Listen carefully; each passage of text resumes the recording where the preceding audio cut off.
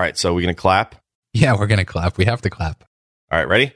1, Yeah, 2. so it's going to be 1, 2, clap, right? Yeah. Yeah, just like the last 2 times. All right, ready?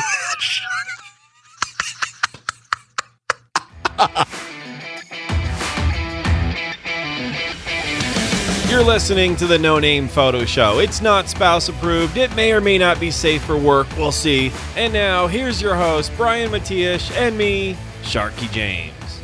So, Brian, episode 3. Amazing. Things are going well, right?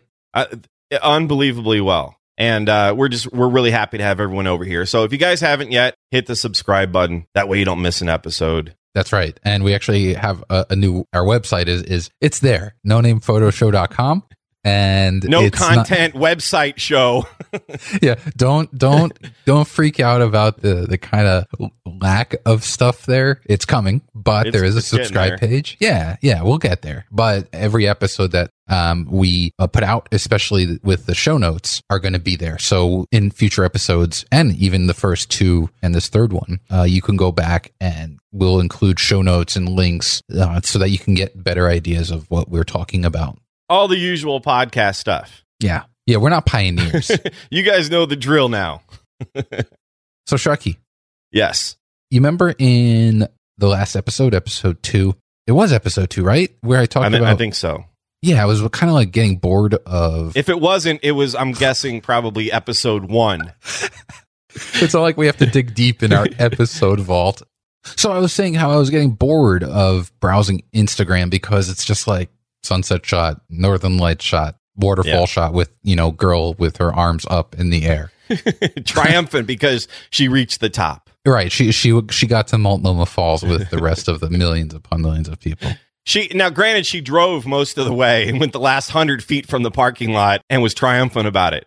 Well, that's the irony is that with Multnomah Falls, you're parking and you're walking 100 feet and you're at the waterfall. There's literally 6 steps to take to get to the main viewing thing. But of course, there's trails. My point is that, I brought it up and it still, I thought about it a lot because I didn't want to just complain or just say something without giving an alternative or like what I think gets me excited. And so I thought, let's put some wood behind the arrow here. If I'm saying how these photos are uninspired, and I'm not saying that they're uninspired, like that the photographer who took them isn't excited as they should be, but like I said, as a consumer, I wasn't. It just is falling flat. On Petapixel, I was browsing the other day in Feedly, which is my RSS aggregator. The title of the article is "Flight Attendants' Photos Show Life in a Virgin America Cruise." So Virgin America is an airline here. You ever flown them, Sharky? I have not, but that was created by Richard Branson, the billionaire. The whole Virgin Atlantic, Virgin this, Virgin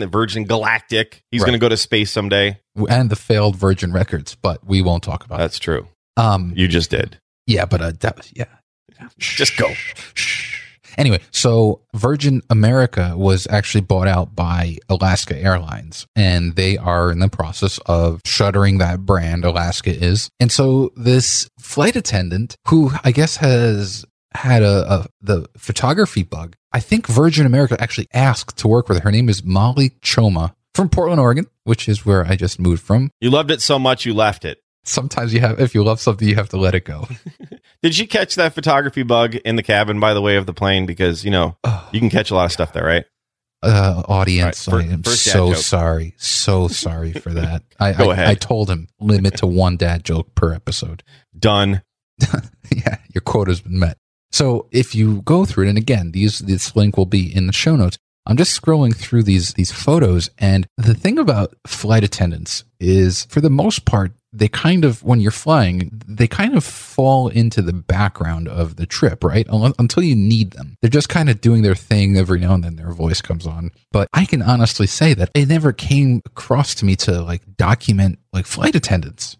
And looking through these photos, I love it. It just shows what could be, the mundane part of a trip to the more of the human element, the human aspect of it. I don't know. To me, when I saw this got me excited. This is it's not like it's anything no one's going to win any sort of awards for beautiful, jaw-dropping waterfall. But in terms of telling a story and revealing a kind of slice of life that I think goes overlooked, especially with how many millions of flyers every day. I think this is really cool. Well, it's not just seeing aspects of something that maybe you're familiar with, but you don't know all the nitty gritty. Like every industry has its own lingo, its own procedures, etc. And there's a lot of things that you're not privy to that you're seeing in these photos, and you're getting access that you don't necessarily, have access to. And the good point here is everyone, no matter what kind of job you do, you could be a mom, you could be whatever, you could document your child's life. A lot of people just let life go by, right? I'm a busy guy, you're a busy guy.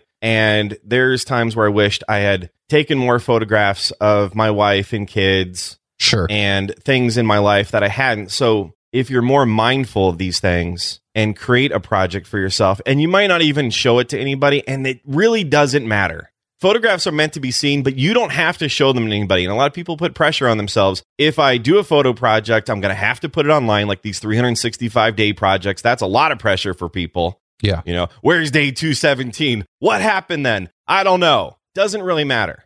It just doesn't. It was probably just like day 216 and day 218. It's if you didn't think to take a picture of Fluffy that day. Whatever. Right. You survived. Fluffy survived. Well, we have to check out day 218 or whatever and see if Fluffy survived. I'm assuming that he did. Let's hope so. Poor Fluffy. You might be an engineer. There's all kinds of things that you could photograph, and you don't have to bring a big traditional camera with you. I've got that Sony RX100 Mark IV. Overpriced camera. Overpriced. But a great camera for what it is. I mean, it's got a Zeiss 24-70 in it, right? Yep. 2.8. Yep. Is it a constant 2.8? I can't remember. I think it is. It might be. I love it so much. I know everything about it. No, but it's very pocketable. The lens goes inside and, it's flat. So you're going to bring it with you. It's just like with your phone. And okay, so you don't even need a regular camera or a camera at all. With your smartphone, you could take photos and just document life around you. And you'd be surprised. Okay, so we're photographers. This is why people are listening to this show. Right. And so think about what in your life you could document. Just give it a try. You might like it. You might be like, this is horrible. I don't want to do this. I want to go shoot a football game instead. I want to go to Bryce Canyon or whatever. Go shoot that stuff that everyone shot before rather than stuff people haven't seen before around my life. That's the point here, is that you've got things in your life that you can document that others don't get to see. And that's what, tying it back to the flight attendants, they documented life in their job, and it's really cool. They did a great job, and the lighting's beautiful. Yeah. I don't think they added any light, did they? No, or no, maybe no, just no. It's just the lighting in the cabin and stuff. And there's in airplanes these days, they've got some really cool lighting. Yeah, some of them not Alaska, Iceland Air. They make the top of the cabin. It looks like Northern Lights, like it dims blue and then it has green wavy lights going through. It's brilliant, and great on them. That's their brand. They know that a lot of people fly to Iceland solely so they can see the aurora. But yeah, I mean, you bring up a good point, like the electrician or something. Who that to me is worth kind of. The world has enough sunset shots and stuff, and I think what we're lacking in this industry right now, where people are sharing. Almost compulsively, they're sharing without any sort of substance. There's no thread that's tying their photos together. So like where you go to, again, let's go to Instagram, and you go to someone's wall, their feed, and you just look, and they're all these disjointed photos. They may be beautiful photos, but they're totally disjointed. So it's hard to tell me what kind of photographer you are in that respect. And that's something I'm guilty of too. Whereas I've seen other photographers who use their wall brilliantly to kind of weave a certain consistent story. Most people don't. They're just like, okay, I need to post, like you said, maybe not a 365, but I need to post to Instagram every day, which I guess is a 365. Not because they have something to share or, there's really something there. It's more just to fill a certain, I don't want to call it a psychosis, but I need to share today. Question. Yeah. In a leap year, do people do 366s? I think they fail if they don't. Can you imagine you go through all 365s and then you find out, there's an extra day. Damn you, February. I think that's just, that's poor research. Exactly. You didn't do your job. So, that's kind of something that I want to, put on myself as well, is to be able to tell deeper stories because I love to write. I really enjoy writing. And most of the times, before social media was big, when blogs were big, not that they're not big now, but when they were like the thing to do. I did 365 for almost 2 years straight. And it was, I mean, that could be an entirely different topic, but that brought about at the right, I was doing it at the right time on the right medium, where it brought about a lot of opportunities for me because I was constantly putting myself out there, and it was focused. It wasn't just a photo every day. I at the time I wanted to focus on like HDR stuff. And so there was a very, very clear theme where I also married the photo to writing. What were you using for that? Photomatics Pro back then, or? Yeah. Oh yeah. Photomatics Pro, HDR soft. That was, I mean, at the time, that was well before Lightroom integrated it and, Photoshop integrated it. And Aurora HDR, which is amazing. Well before then. Well before then. Like a decade ago. So that was obviously when Trey Ratcliffe came onto the scene and he released his... Stuck in Customs. Well, not Stuck in Customs, but he had a free HDR guide. I can't remember if it was a video or a book. And so I was like, oh, this is a good idea. So what I did was he focused more on just the processing. So I actually created my own. It was a 3-part thing. It was just a blog. It was just blog posts, but 3 really in-depth blog posts of the workflow, like the in-camera setup to get brackets, and then the file management of it, and then the actual tone mapping and stylization. That was it. Was right now. I mean, these days HDR is one of those kind of passe things, right? Like it's built in. When it makes it into the Apple Camera app, you know that it's become kind of like it's a passe thing. And what I'm really happy about, though, and this is what I've been saying from day one about HDR, is that HDR is a utility. It's not a stylization technique. And so it's there to fix, right? Your camera can't capture enough tonal range in a single photo, so it brackets and it combines. That's what it's supposed to do. So you have the garish looking, horrible HDR, in my opinion, that just looks like, crazy. It's surrealistic. It's unnatural. And then you've got tone mapping, right? Yep. And so the ability to bring together multiple exposures to get more dynamic range. And I think on Nikons, you can do like 9 of them, which is crazy. And some cameras you can only do, like I think on Canons, you can only do like 4 or 5 or something. It's just, it seems unreasonable that you can't do 9 to be able to get the whole range. I think you can even do more of a range than that. And then you can do it manually, of course, too. But the really out of control HDR, in my opinion, that ship has kind of sailed. I think a lot of people have kind of moved on from that, and they realize that you need something a little bit more that's what your eye sees, and use HDR to capture more of that tonal range instead of looking something that looks like it was shot at a fun house at a carnival or something. Well, you're high on LSD. It's out of control sometimes, and if that's what people enjoy, that's fine.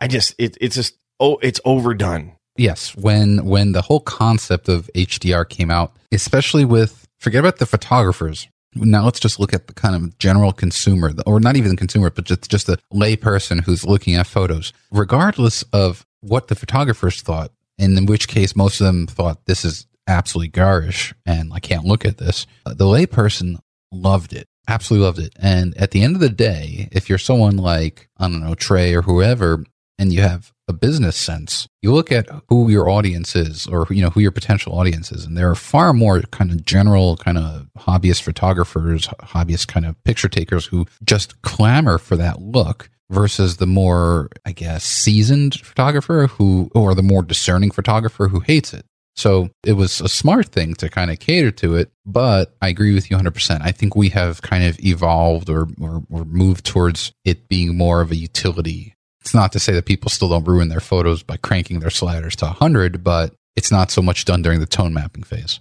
Absolutely. I think people have realized I've done that before.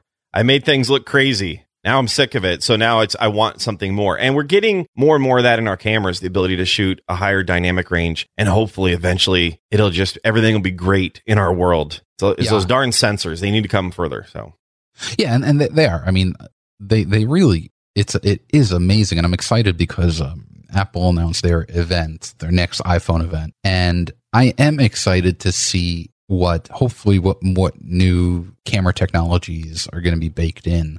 Well, there's going to be augmented reality. Robert Scoble, the tech journalist, has been talking about it like crazy. If you've seen some of the previews of that stuff, it's insane.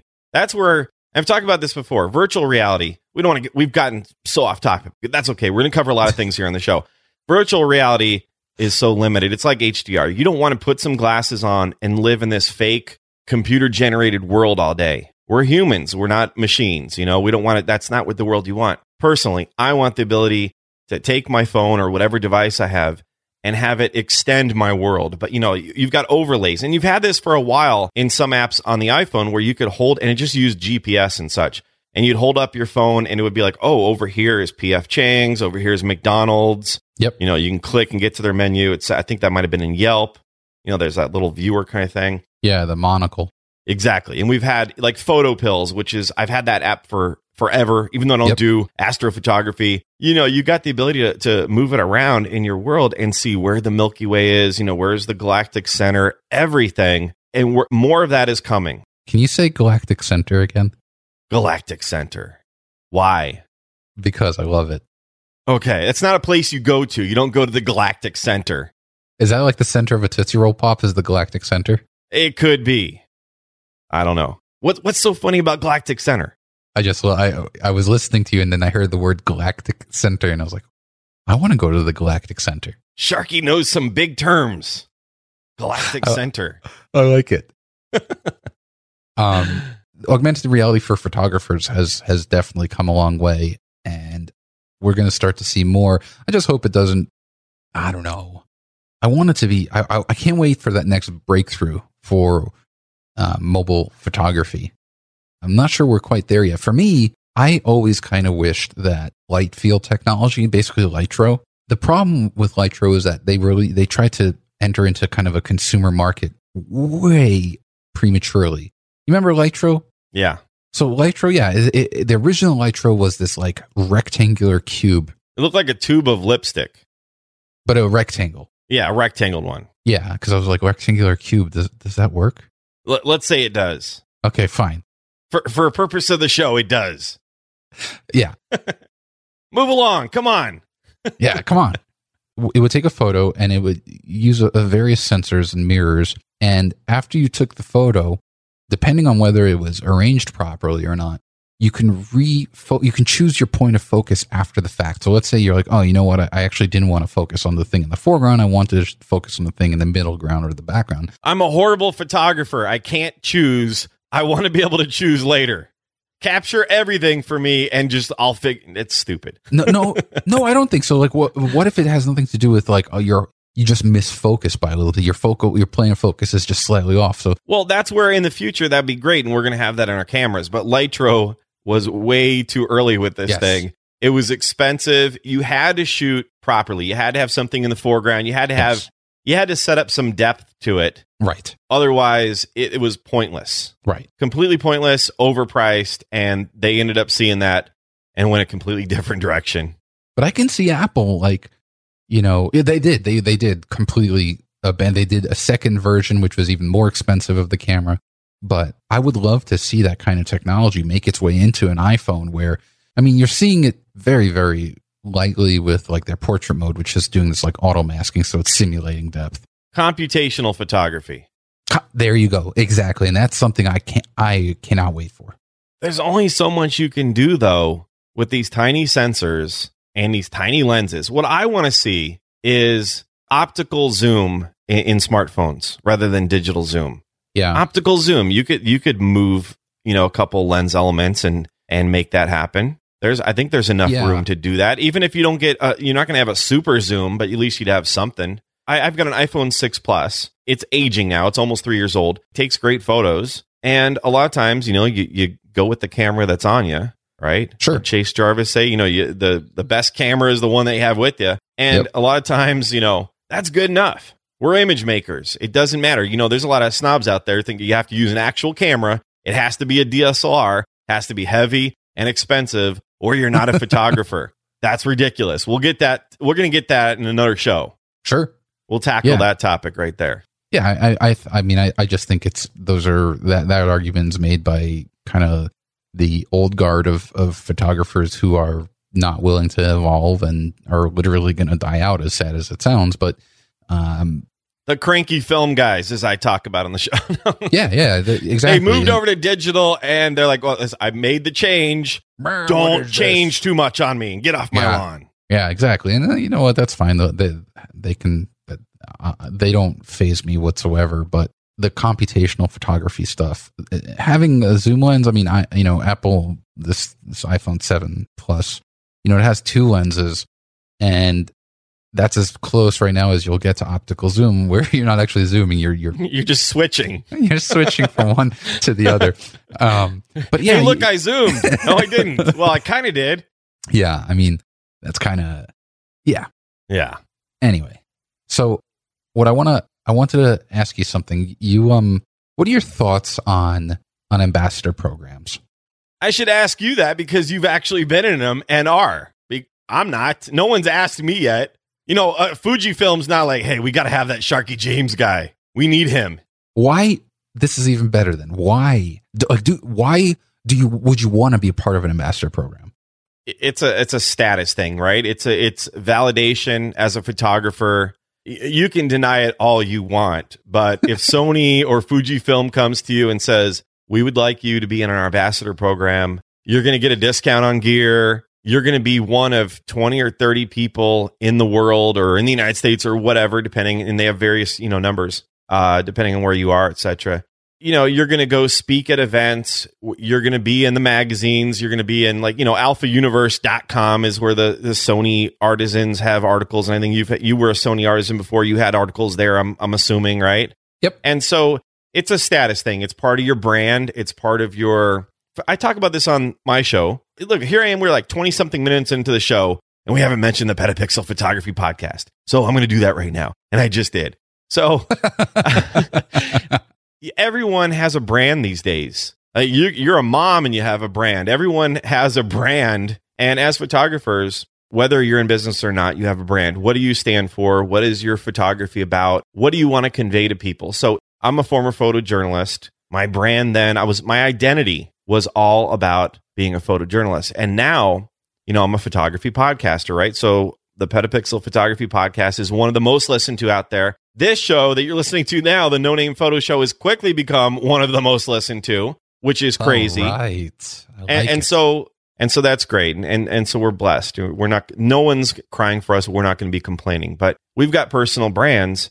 And if Sony or someone comes to you and wants you to be part of that, that only helps you, I think. I don't think there's many downsides. You might, just talking to various, I'm not going to mention a specific brand, but various brand ambassadors from all the different companies. Some are happy with their arrangement. Some are slightly disgruntled, let's say. Some people get more attention. Okay, let's just, for instance, I'm not mentioning who's saying what or whatever, but look at Jason Lanier from Sony. He gets a lot of attention because he puts himself out there. Correct. He's loud. He's proud. He does his thing, right?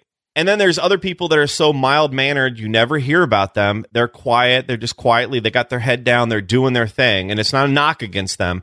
And this is what these programs do. Everyone has their different types. So Sony picks a guy like Jason Lanier who's more out there and not controversial, but he's edgy. And then you've got people like my friend Paul Giroux, who's actually one of the reasons why I started the Petapixel Photography Podcast. Listen to episode 1. You can hear the whole story on that. And he's more of the mild-mannered type. He's a former photojournalist. He does solid work. He gets the job done. But he's not out there like Jason Lanier, making waves and such. He's doing his own thing. There's so many different types. And then you've got the different... they probably wouldn't necessarily say it this way, and it might be a little controversial, but you've got artisans and such that appeal to different segments of society. So you've got males and females, of course. You've got Latinos, you've got African Americans or African whatever, right? So you've got, they don't talk about that, but this is fact. So it's kind of like a quota. I wouldn't call it a quota, and I don't think they necessarily, I hope they don't. I hope they don't really think of it that way. I don't think they do. But I think listen, what is Sony's and Fujifilm's and Canon's and Nikon's goal? To sell stuff. And so Absolutely. They know that there's going to be some people who a Latino voice will resonate with them. A white guy will resonate them. A black woman will resonate with them. Whatever.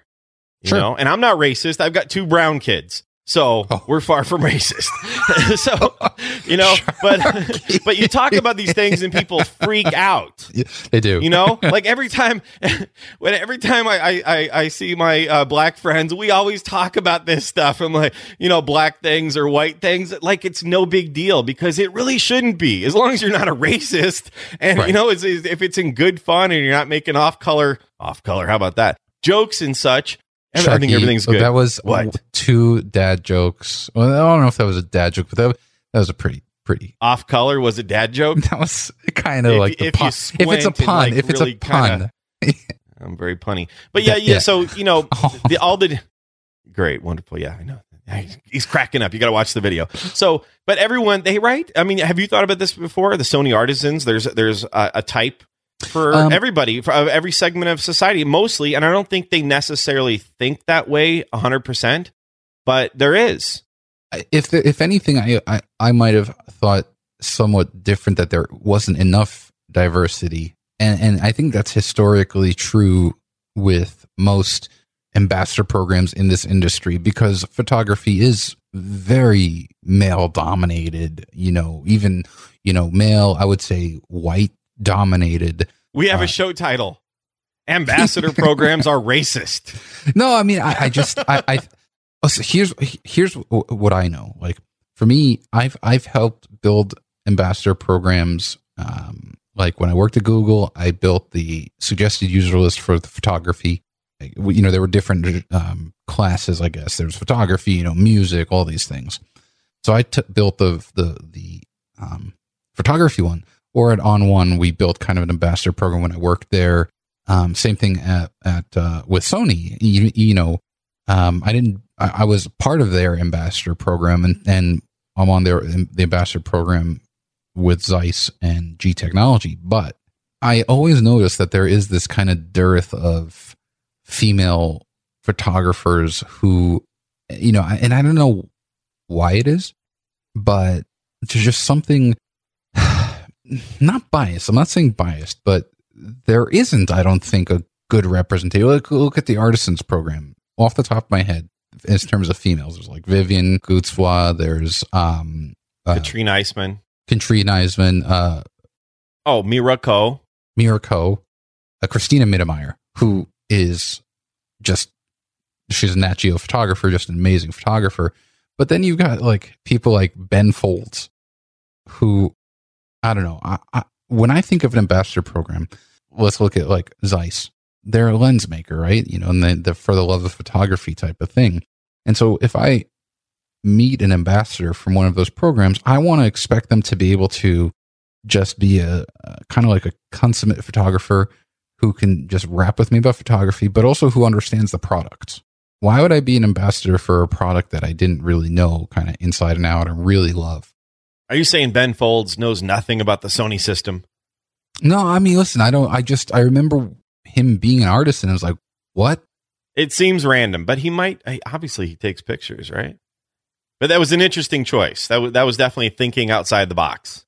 I guess, yeah. It's just like, I don't know. Like, I think, of course, you know, the company that's creating their ambassador program, they want to have members who have a unique, like you said, and I think that's really important, you know, a unique audience and a way to kind of have their own message. But also, they want to get in front of as many people as possible. And it's kind of, you know, a good ambassador program should have a symbiosis. You know, both parties get something out of it.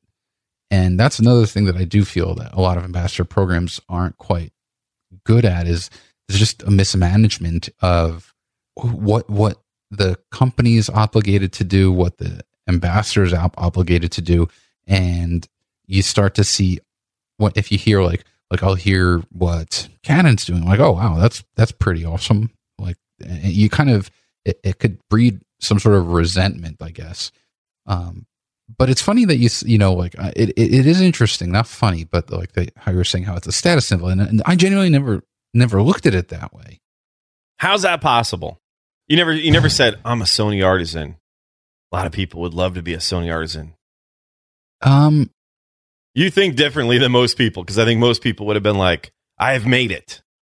I have been anointed. Well, it's funny because I when I was an artist, I'm not an artist anymore. I left the program.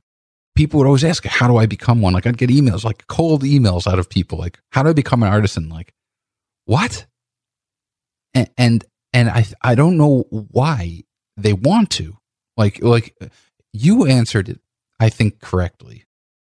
And someone like Cole, like my buddy Colby Brown, him and I would talk about this a while back, and the way he approaches it is that, listen, like you said, we have our own brands. And if you want to take it to the next level, a brand is a business, and all the administrative stuff aside, your job as the kind of your own brand ambassador is to get yourself out there in front of as many people as possible. Like that may not be of interest to 98% of photographers out there, but if you want to be kind of like a, I guess, professional photographer, a working photographer, you need to get out there. And what Colby says is like, listen, I know how to make that relationship, that ambassador relationship, work. Meaning he knows how to maximize Sony's reach to benefit him. And then in return, he does the same. He maximizes his own audience reach to benefit Sony. Yeah. And that is where an ambassador program works out best, in my opinion. We should talk about like what the ambassadors do. Cause like, I know just from paying attention, and it seems like I've got a lot of Sony ambassador friends. I don't know why. I get along with the Sony people really well. And they go and they train like at Best Buy. They go train the Best Buy employees and such on the Sony system. What does an ambassador get out of the deal? So they get a percentage discount, which we can't talk about how much, or maybe we know, maybe we don't know how much. People assume you get free gear. We should cover that. They assume you get free gear, and largely you do not. You get access to it, but you don't. It's not like, here's an A9. None of the Sony artisans, as far as I know, got an A9. I mean, it really depends. And usually part of the agreement that you sign in any good ambassador program, there will be an agreement, like a contract.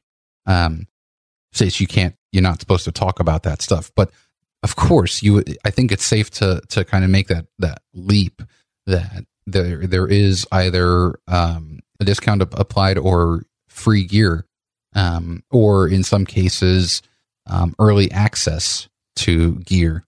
Those kinds of things. That's on where the ambassador benefits from. And not all ambassadors have the same deal. I don't think so, actually. I think just based on what people have told me over the past few years, they do not. Yeah, it's not. I don't know how different it would vary from person to person, but yeah, I do think that there is definitely variance, and in a way, why shouldn't there be, right? I mean, if you're like, I don't know, Chris Burkhardt, who's millions of followers, versus, I don't know, someone else who doesn't have any followers, but you're both ambassadors and you both kind of bring your own value to the program, then the way I see it, the way that I approach, if I do have an ambassador opportunity, I approach it for myself. I don't really care what other ambassadors get. That's none of my business. And just like what I get is none of their business. So can you talk about like what you, and we're going a little long on the show. So what do you do for Zeiss? What do you do for G Technology? Yeah. I mean, so for Zeiss, Zeiss is probably in my opinion, the best kind of example of how a functional ambassador program. And I also think that it's one of the best. And I'm not just saying it, obviously. Like, for example, they brought me out to Germany to their headquarters, their like world headquarters, and we got to me and Greg Waterman, who's he's Pitbull, the music yes. artist. He's his like official photographer. Greg's freaking awesome. I love Greg Waterman. The two of us were out there in Germany and got to like see and document. Like, we met the people who were making lenses. They were molding and shaping the optical lenses like by hand. That's why Zeiss are pricey. Yes. And they're worth it. Well, right next to there was a box filled with discarded lenses. We actually got to take some home. Like, they were defective, not up to quality, but we went into the clean room. We had to put on the bunny suits and stuff. So, we did that. Also, I'm picturing you with ears now. I know that's not part of the bunny suit, but it's kind of a bummer because there we weren't allowed to document anything. No, I didn't. It didn't have a. Oh, you just got it. It didn't. Did it have a nice fuzzy tail too? Does your bunny suit have a nice fuzzy puffy tail? For you, Sharky, it did. That's a little weird. All right, move on. So yeah, I mean, we got to do that. We get opportunities like to meet and speak with the product managers to talk about roadmaps and opinions. And I won't go into the details, but we were talking about lenses that down the line weren't coming out, and actually our input was making a difference. Like it was actually like being considered. So there's that. There's if I need I shoot mostly with Zeiss lenses because and that's the thing. Here's a point I really want to make. I didn't become a Zeiss ambassador and then started shooting Zeiss. I didn't become a Sony artisan and then start shooting Sony. I was using those products well before I was any sort of ambassador to them, where I knew them inside and out. I made a whole big deal about switching to mirrorless from Canon, and because I had an audience and I was very, very vocal about it, I got on their radar. And I think with Sony, it was like a WPPI Expo or Photo Plus. They had a booth there, and the product marketing manager was there, and she and I chatted, and you said, "How do I become an artisan?" I'm just going to skip the email. I'm going to ask you right here. No, we were just chatting about stuff, and because I just told I really her, want artisan after my name, please. Yeah, please, like Esquire. Well, anyway, but yeah, you get like some ambassador programs have there's a sponsorship which is becoming less and less, where you're just paid. Mostly it's gear for exposure or gear for content. So I create content for Zeiss all the time. Some of it actually, if it's more if it's going to be used in magazines and stuff, that'll command a certain price beyond just the ambassador program. But these are things that those are things that just kind of you work out on your own. You have to show the company, you have to prove why, the value you bring to the company. And the great thing is with some of these companies, if they have smart marketing managers, you as the individual, the ambassador, don't necessarily even need a huge audience built in.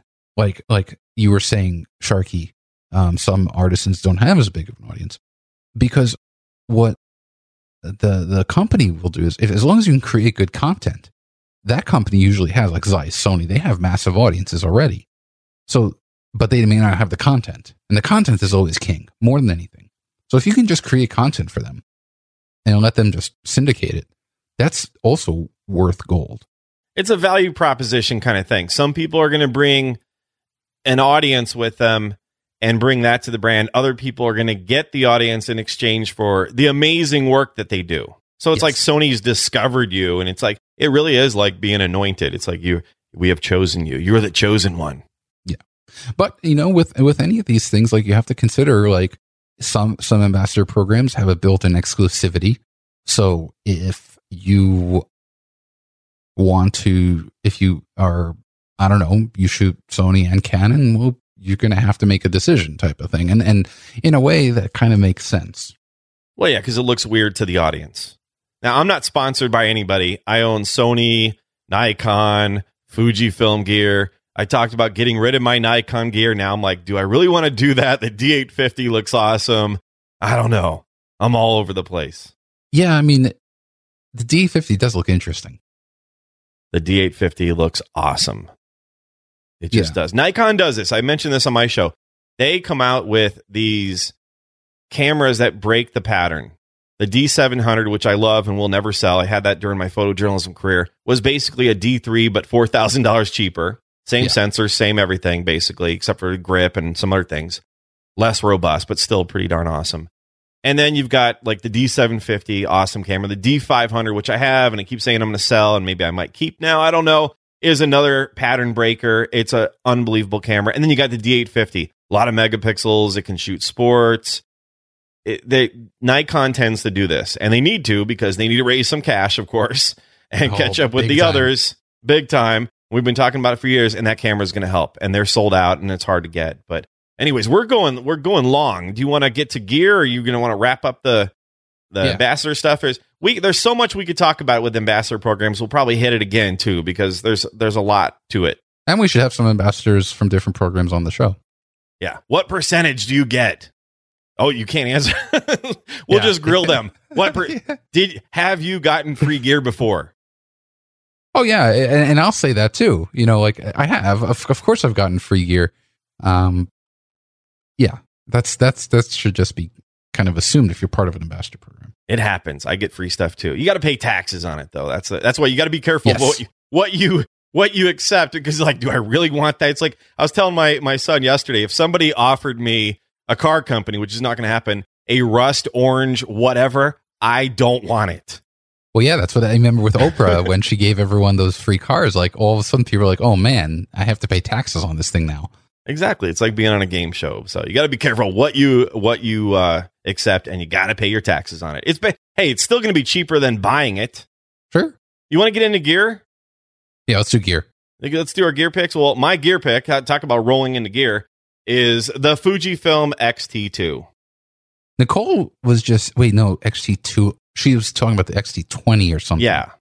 She's got the X-T20, right? Or no, she and also the has 2. The She's got the 2. Yeah. I love the X-T2. So, yep. And it's a great camera. It's, it reminds me, listen, I grew up shooting film. So it reminds me of film cameras that I had back in the day, like a Nikon FM2 and my old Canon T70 and A1, that sort of thing.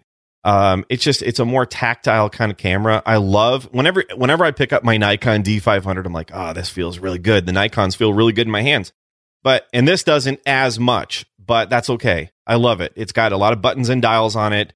I mean, it's got a dedicated ISO dial. It's got a dedicated shutter speed dial. It's got a dedicated exposure compensation dial. And I like that, but it's nice. It's nice to go back to something that's familiar from a long time ago. And it's more of like a nostalgic kind of thing. It's, you know what I'm saying? I like it.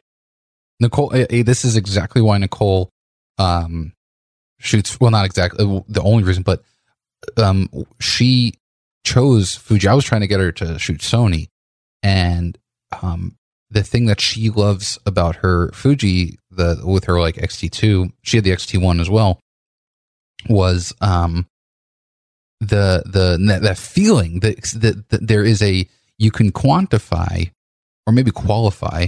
There is a certain feeling of when you hold a certain camera that, especially for those of us who have shot, film. Like I started with a Canon AE1, and then like Pentax K1000. The having those dials, those tactile dials for your shutter speed, your ISO or your ASA,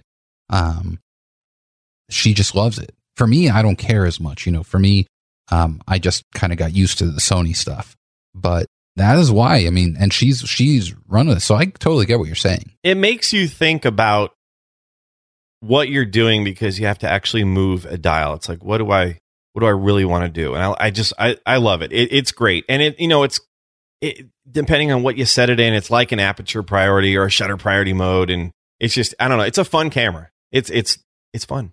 Cool. But enough of that. So let's get on your pick. My pick is it's by DJI. Who they make drones, but this is the Osmo Mobile, which is a gimbal made for smartphones. And you basically just, you slide your phone into the gimbal head and then you turn it on, and it's pretty much balanced for most modern phones. And the reason why I love it is because we were talking about earlier, mobile and mobile photography. There's just something. This is when I record a lot of B-roll stuff. I'm using this because it's just so small. It's just kind of like a handheld kind of pistol grip, and you get just this really nice fluid movement that I can't get when I'm holding the phone, sideways in my hands. It just kind of it compensates for any little jerky motions. And it also kind of, like if you pan or tilt, it does it very smoothly. So jerky motions. I was just picturing a lot of jerky motions. Go ahead. Yeah. So that's my pick. It's a DJI Osmo Mobile. It's been around for a while. Mobile gimbals are kind of like the big thing. They've been kind of big for a while, but I used a few of them, and the one by DJI I think is the most polished. And it's really cool because the app, there's an iOS and Android app that I use called Filmic Pro, which if you're into recording video on your smartphone, like 4K video or 1080p video, I highly recommend downloading Filmic Pro. And it has built-in support. The app has built-in support for the Osmo Mobile, so you can actually just use that app and control everything from within there. It's really slick. Awesome. Yeah. Good pick. Good Thanks. show, I think. I think this is our best show yet. We only have 3 to choose from, but I think this is the best one. We have gotten better. Yeah, it was tight. I like it. All right, let's wrap it up. Cool. Do we do a clap? Like, how do we do it? I don't know. You just Well, I know that just take us out. We'll be talking, and all of a sudden the outro music will start playing over. So, thanks so much for listening to the No Name Photo Show. Sharky and I would be thrilled if you would subscribe in whatever podcast app you're using and tell a friend. So how about we do this again in the next episode? Yeah, let's do that.